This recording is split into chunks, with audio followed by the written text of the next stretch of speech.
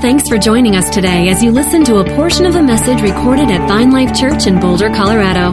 If you'd like to connect with us further, you can visit us online at www.vinelife.com. We wanted to start this and kick this off now, okay? Why are we talking about finances? Why are we talking about generosity now? First thing that you should know is we want you to be free. Okay? We believe God wants you to be free, and absolutely we, as leadership, we want our community, we want each other to be free. And as we approach the holidays every year, we try to sneak in a couple talks, at least one or two, couple talks talking about stewardship and generosity, namely because as we get into the holidays and the Christmas season, we want to give you permission to not make terrible financial mistakes as we approach Christmas, all right? Some of us get caught in the trap of the current of our culture about going into debt to make other people happy in our lives, okay? Listen, this Christmas, you have permission, you heard it from me, you have permission to not go into debt to make people happy in your life, all right? The scripture says that when it comes to debt, you become a slave to the lender, all right? The borrower is a slave to the lender. We want each other to be free, okay? We want to live in a way where we're positioned to have margin in our budget, to be able to always be a blessing when God wants us to be a blessing. All right, you got that? Are you guys tracking with me this morning? We good? All right, I just need to know that we're breathing here. Can we pump up the oxygen in the room? Somebody who's in charge of that? All right, we want you to be free. We want you to be blessed, okay? We just do. God wants you to be blessed.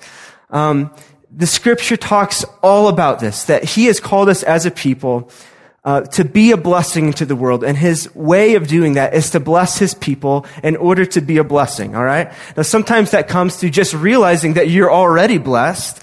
But sometimes that comes through aligning things in our life and actually looking at scriptural principles for how we can ask the Lord and how we can actually honor him in certain ways, which we're going to talk about today, which releases blessing on our lives and our finances. So we want you to be free. We want you to be blessed. But I think probably most importantly, the reason we're talking about this is because we want our hearts to be fully his. Even just like a little louder amen on that one would be awesome. Okay. We want our hearts to be fully his. Now, when you start talking about money in church, there's always a few of us that start getting nervous, right? We just start to perk up a little bit like, whoa, I don't know if we want to go here in church. What I love about Jesus is that it just wasn't an issue to him. Like, he'll talk about money all day. Like, he had no problem talking about people's money. Namely because when he was talking about money, when he's talking about earthly possessions, he was actually going a layer under that. He wasn't just talking about money. He was talking about what mattered most to his listeners. And if you want to get to the heart of a person, you talk about what matters most to them, right? Jesus was always about getting to the heart of the matter. If you want to know anything about Jesus, he's going straight for the heart, and he'll take any route he can to get there. And so we see Jesus, he ends up talking a lot about money, all right? And talking a lot about our lives in submission to God, and our lives designed to live in a place of generosity and multiplying what we have for his kingdom. Jesus knew this, and that's why I believe that money is one of the chief rivals for the affection of our hearts. Do you guys know that? Is it okay to say that up here? We don't need to walk on eggshells. Can we just get it out in the open? Let's just go direct here. Money is one of the chief rivals for the affection of our heart. And Jesus has no problem dethroning other kings of our hearts. You guys know that. Jesus likes to come in and take his rightful place. And that's where we honor God. And I'm just excited today because really the heart of all this, the heart of the gospel, the fountainhead of the gospel of Jesus Christ is the generosity of God towards you and I. The fountainhead of the gospel is the generosity of God towards you and I. You guys know that he so loved you His heart was so full of you. The God of all resource, the God of all abundance, the God who knows no such thing as scarcity, the God who knows such thing as, he knows he has no grid for lack. The God of the universe so loved you and I that he what? That he gave. John 3:16, for God so loved the world that he gave himself. Not just, he didn't say, hey, I love you so much, I'm going to give you a little bit of some of this over here. No, he said, I'm going to give you the best. I'm going to give you myself. The fountainhead of the gospel is God's generosity towards us. He gives himself to us without limit. The God of abundance is living inside of you as you put your faith in him. The God of all resource is inside of you.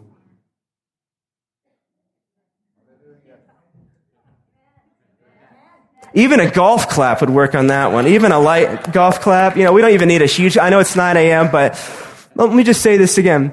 Jesus Christ, the one and only Son, begotten of the Father, the Jesus, whom which nothing is impossible, has been given freely and abundantly and limitlessly to you and is inside of you. All right. We could probably just end there. I think I'm just stoked. That is why we're here, yeah? We could end on that note right there, but we're going to talk about a few other things because God's intention is for us to grow in this, to grow, to be a people of blessing. We're blessed to be a blessing, to multiply what he's given us. And so the big idea I want to talk about today is this. We are not owners, okay? We just have to just kind of land in this place, and I know every other person, everything else in our culture sends a completely different message than this, so you just got to get this today. We are not owners. We are stewards of what God has given. Stewardship starts when we honor God with our first and our best. God must be first. I'm going to say it again, okay? We are not owners, but stewards of what God has given. Stewardship starts when we honor God with our first and our best. God must be first. Everybody say that. God must be first. So I'm going to read to you a few different principles and some passages. I'm going to just rip fire just straight through a bunch of passages here. And I just want to unpack this idea that God, the God who has given himself to us freely and abundantly, he has asked that we live our lives in a way where it's unmistakable that he is number one. He is the king. He is the first. We give him our first and we give him our best. I'm going to take you through a few principles here. If you have your Bibles, you can open up to Exodus 13. We're going to kind of go all over the map here for a few minutes. Exodus 13. And God is talking to Moses.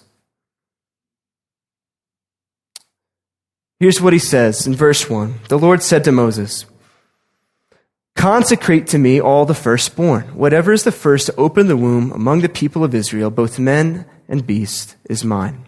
And then we skip down to verse 12. He said, you shall set apart to the Lord all that first opens the womb. All the firstborn of your animals that are males, you shall be the Lord's. Every firstborn of a donkey you shall redeem with a lamb. Or, if you will not redeem it, you shall break its neck. Every firstborn of man among your sons you shall redeem. And so kind of the first thing we have to look at when we look at one of the first principles that God lays out in Scripture is that the firstborn must be sacrificed or redeemed.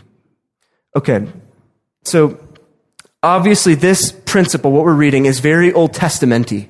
You know what I'm talking about? We're talking about anything being sacrificed, animals being killed. That's straight up deep. We're in the deep waters of the Old Testament here, right? And let me just explain kind of what's going on here.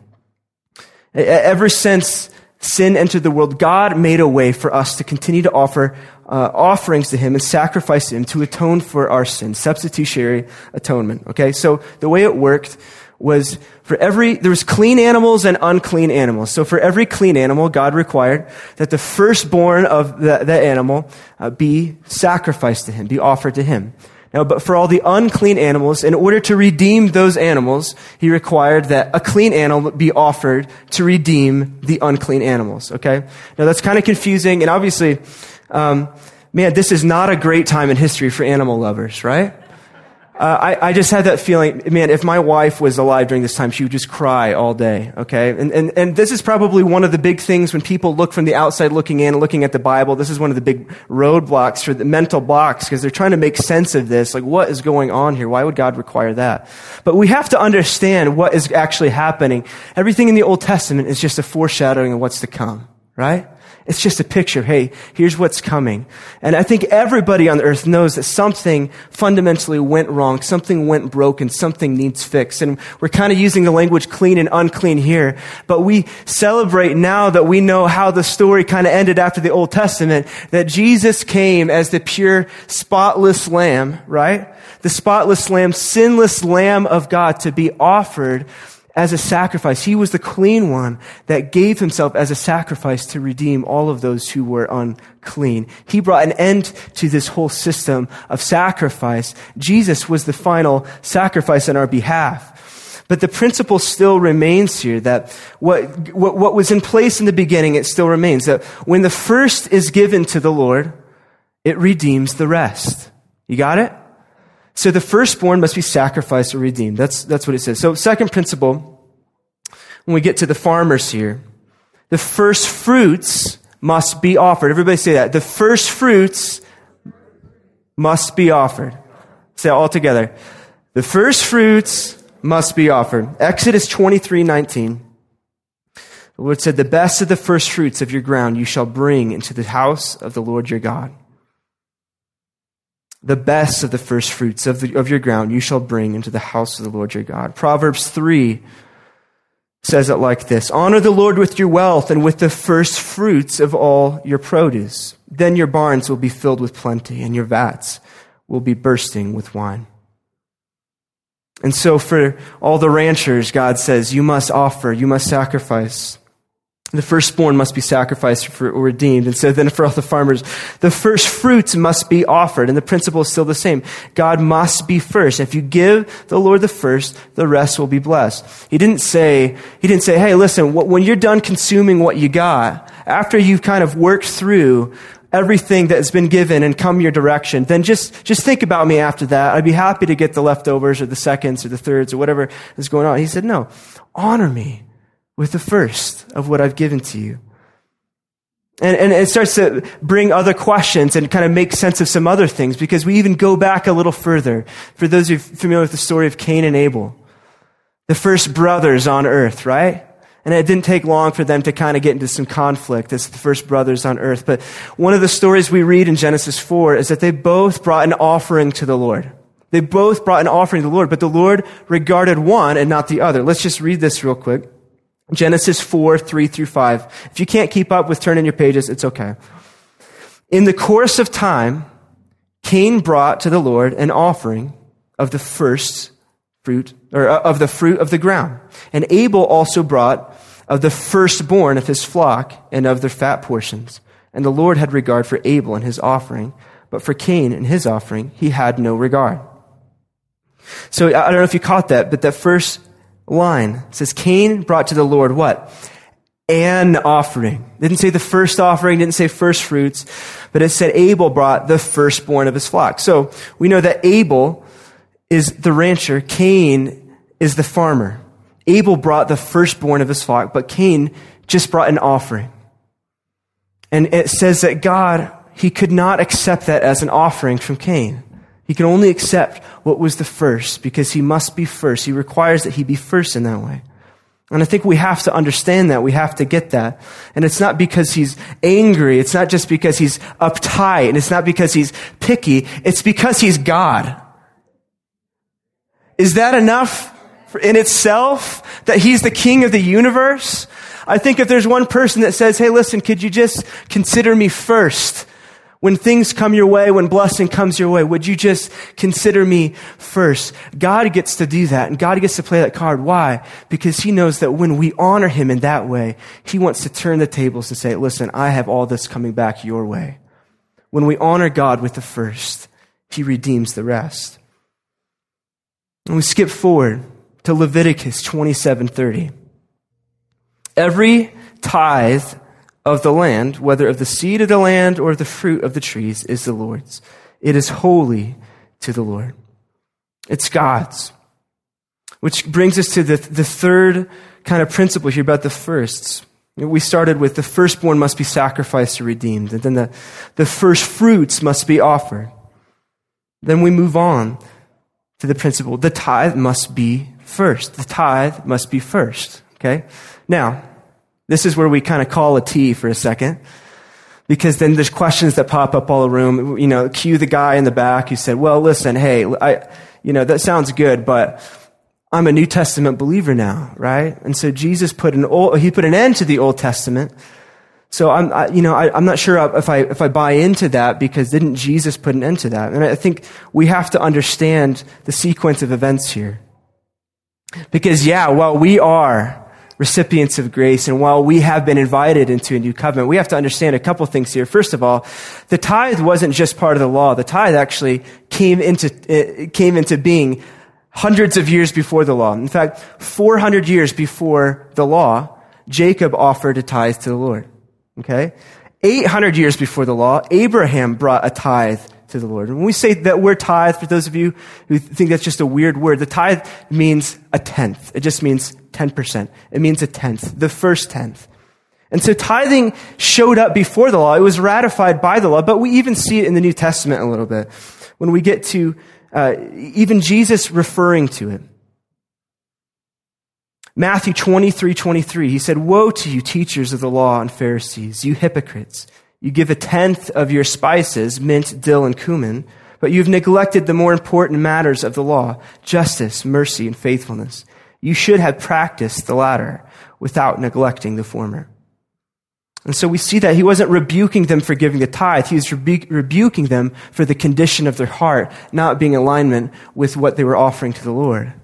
He said, listen, you got to chase down justice and mercy and righteousness, not just tithe, but do this also. You got to be doing both of them. You got to bring them both. And again, Jesus was still after the heart and all of these things, but we see even here that Jesus refers to the principle of the tithe. Now, another angle that we have to understand is when we evaluate the Old Testament, Jesus came and he fulfilled the law. Yeah, he fulfilled the law. But we have to understand as well, though, that just because it was part of the law, just because it was in the Old Testament, not everything that was bad in the Old Testament is now good because of Jesus. And not everything that was good in the Old Testament is now bad because of Jesus. Grace actually takes us further than the law. Do you understand that? Grace doesn't actually lower the standard. It just relieves us of an obligation. Do you understand? So when Jesus shows up, he says, you have heard it said, do not murder. But I tell you, what did he say? Don't even think angry thoughts. Don't even think hateful thoughts towards a person. Is that lowering the standard? No, it's not. When he says, you have heard it said, do not commit adultery. But I say to you, don't even think lustfully upon a woman. We see that again, what grace did, what Jesus did is he didn't lower the standard. He relieved us of obligation, but he says, I want you to respond with the depths of your heart. To the degree that God has been generous to you, you are called and invited to be generous back to God and to honor God with what you've been given. It's a principle that started in the very beginning. If you want to go back to the first story, Adam and Eve, what did God say? And the thing of stewardship, he gave them the whole garden, right? He said, all of this is yours. Feel free to go around, enjoy the land. But you see that tree over there? That one's mine. Do not touch that tree, all right? That tree is mine. Do not go near it. Do not eat of its fruit. That one is mine. But feel free to enjoy the rest of it. From the very beginning, God has taught us how to be stewards of what he's given us. And the good news for us is that his plan in all of this is not to take from us. Do you guys get this? The plan of the universe is not to take from us, but to release blessing back to us. Do you understand what's going on here? The thing is, the thing with the tithe is not as much about the amount. It's about the order. It's about the order. It's about honoring God with the first. It's about, God, I want the first of not just my finances, but everything in my life. I want my first and my best to be directed towards you because you have given us your absolute best. And we are continual recipients of your best, God. We honor the first person that we give to. With that said, please note that the mortgage company does not have the power to bless your finances. Do not honor them first. Honor the Lord first. Listen, Toyota cannot bless you, all right? Honda, all the Germans, the Japanese, all the great car manufacturers, they have no power to bless you. So do not, when we are recipients of income, economic income and provision of God, the invitation is to honor the one who has the power to release blessing over our life, the one who deserves our first and our best, and that is Jesus Christ. That is the Lord God of the universe. Somebody say amen. He is the one who has the power to release blessing. And when we give, you guys understand that generosity isn't just about the recipient. It's about us. When we're generous, not just with the tithe, but with offerings and giving to those who need, we're reminding ourselves every time we give that I am not a slave to fear. I am not a slave to greed. I am not a slave to anxiety. It's the same thing with forgiveness, as we've talked about. When you offer forgiveness to somebody, it's not just that they need forgiveness, it's that you need to forgive them, right? It's as much about your heart, if not more. It's about freeing your heart of them, to give them, to make them obligated to say something to you. Forgiveness is about you, much the same. Generosity is about you and I. Generosity is about a daily walk. It's about a lifestyle where every step of the day I'm reminding myself of who is more important than I. And who is more important than I? Top of the list, the Lord God Almighty. He deserves my first. He deserves my best because he's given us his first and he has given us his best. That excites me. And so on that, Malachi chapter 3 says it like this. Bring the full tithe into the storehouse, that there may be food in my house. And thereby put me to the test, says the Lord of hosts. If I will not open the windows of heaven for you and pour down for you a blessing until there is no more need, I will rebuke the devourer for you, so that it will not destroy the fruits of your soil, and your vine in the field shall not fail to bear, says the Lord of hosts. Then all the nations will call you blessed, for you will be a land of delight, says the Lord of hosts. The only time in all of Scripture where God challenges you to test him is on this very thing. It's usually not a good principle to test God in any other way. I'm just going to throw that out there.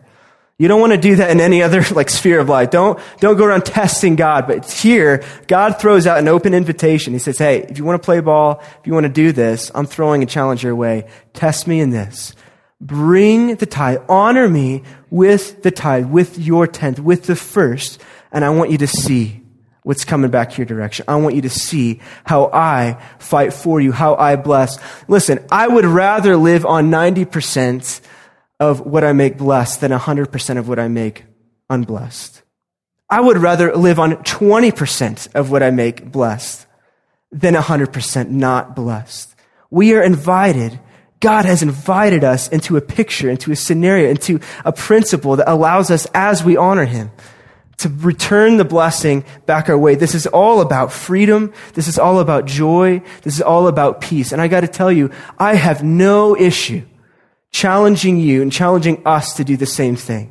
I do not walk on eggshells when I talk about this because I have been such a recipient of the same thing. Megan and I, in our lives, as we have continued to give and try to increase that and try to outgive ourselves year after year in as many ways as we can, I cannot tell you how often the Lord returns things in creative ways, in different ways to say, listen, I see what you're doing. I'm honored by it. And listen, I got your back because I want to bless you to continue to be a blessing. Come on.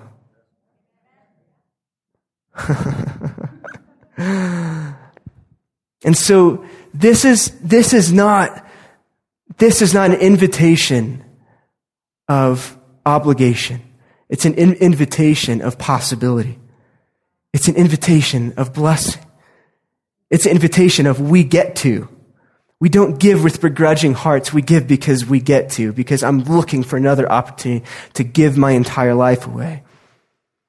And here at Vine Life, we rarely talk about this. Every week we receive the tithes and offerings as an act of worship to God. And a lot of you give online because it just makes sense. That's the age we live in. That's what I do. I give online every week. I give on the city, and we encourage you to do that too. But you know that the posture of our hearts here is not one of control or manipulation. You will never hear us pounding at your door with your giving record saying, "Hey, listen, what's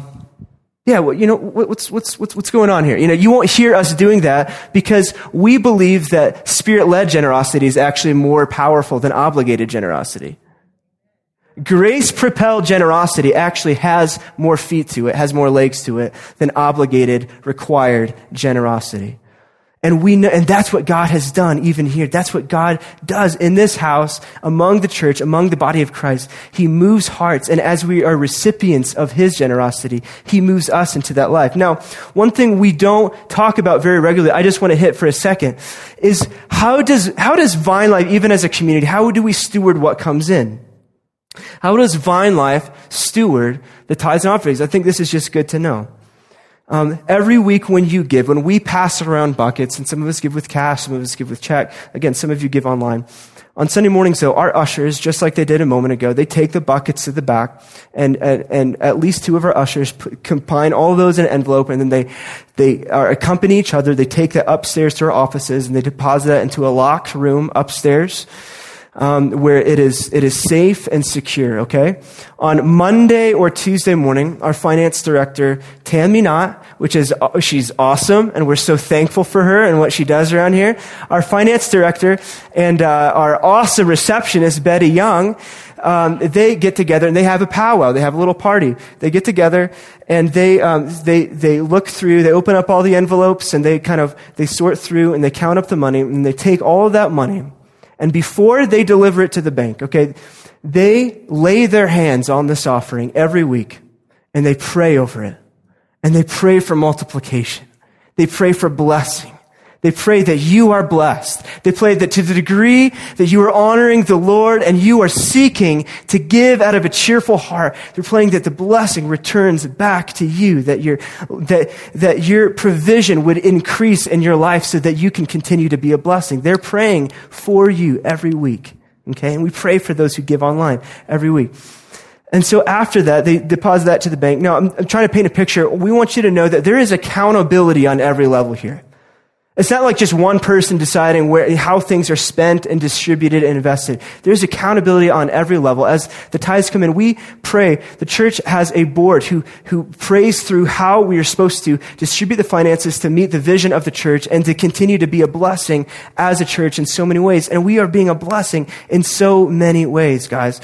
So we have a board that meets twice a year. We have a CPA, Rich Palick, who comes in and audits us. Every receipt, every penny spent is accounted for around here. There ain't anybody sneaking it out the back. There ain't anybody, buying cars with stolen money. That is not happening here. It is accounted for, and we, even more than our own accountability, we are accountable to the Lord for what happens with the money that is given in this place, and we take that very seriously. We want to be a church that sends a message that we believe God is good and that the world needs to know He's good. And we are doing everything we can to utilize, to steward the resources given to make sure that message is unmistakable from this house. Okay? And so we steward on every level, and what happens? And so some years, some months when giving is up and over budget, we pray through how we can invest that into the needs around this community and invest that and distribute that in our different ministries and different outreaches. On weeks, on months, on years where giving is down, we just spend less. All right. It doesn't take a genius to do that. We do exactly what you do in your own home. When income is down, it's okay.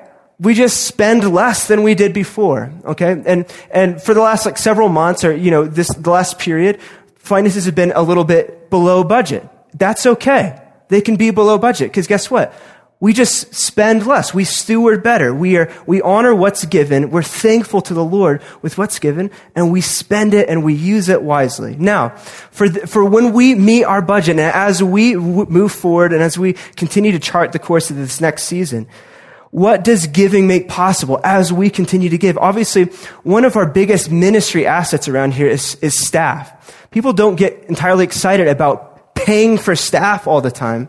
But staff, I'm telling you, our staff, we have so many gifted ministry leaders and pastors. One of our greatest ministry assets for outreach is the staff and the leaders that God has given to us to reach out. Do you guys agree with that? And I don't just say that. I'm not puffing up. I don't say that for myself. I know the rest of the guys I work with. I know the guys who do this on a volunteer level. I know the guys who do it for free. I know, I know the hearts going out here. We have a heart that wants to give and give and give and give and give. And God is doing that.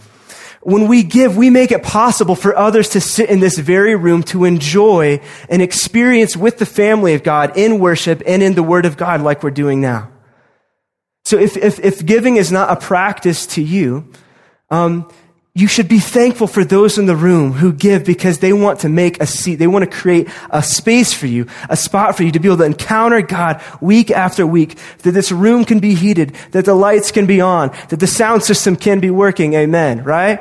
And that we can continue to focus in and track with one another on what's going on. We administrate the ministries of other ministries outside of Vine Life. Missionaries all around the world rely on our administrative staff to help support them and to support what they're doing. What we're doing with children's and youth and Wellspring and Africa and missions. There's so many different components of what we do. And that's because of you, because of us, as we've caught this heart and as we believed in what God's doing here, as we've been faithful to honor the work of ministry that's happening here.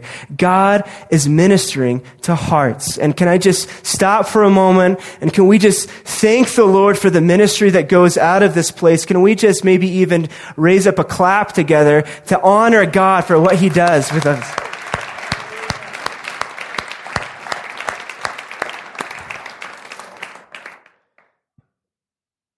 When we're in God's hands, we win every time. Do you know that? There is no losing when you're in the hands of God, when you've entrusted your life to Him. And that's really the point here. And we're not going to end this message by passing around a bucket. That's not what we're doing, all right? First of all, you would see it coming, all right, and it wouldn't count. It'd be kind of cheesy to do that. Second of all, it's aside from the point. That's not the point. The point isn't to react and just say, all right, what do I need to do? How much do I owe? What do I got? Let's do it. I want to do it. You got me. What do I owe? Tell me what to write. That's not the right question. That's not the right question. I think 2 Corinthians 9 gets at the real question. The point is this: whoever sows sparingly will also reap sparingly, and whoever sows bountifully will also reap bountifully. Each one must give as he has decided in his heart, not reluctantly or under compulsion, for God loves a cheerful giver. The right question is, do you get excited about the thought of giving? That's the right question. The right question is the question of the heart.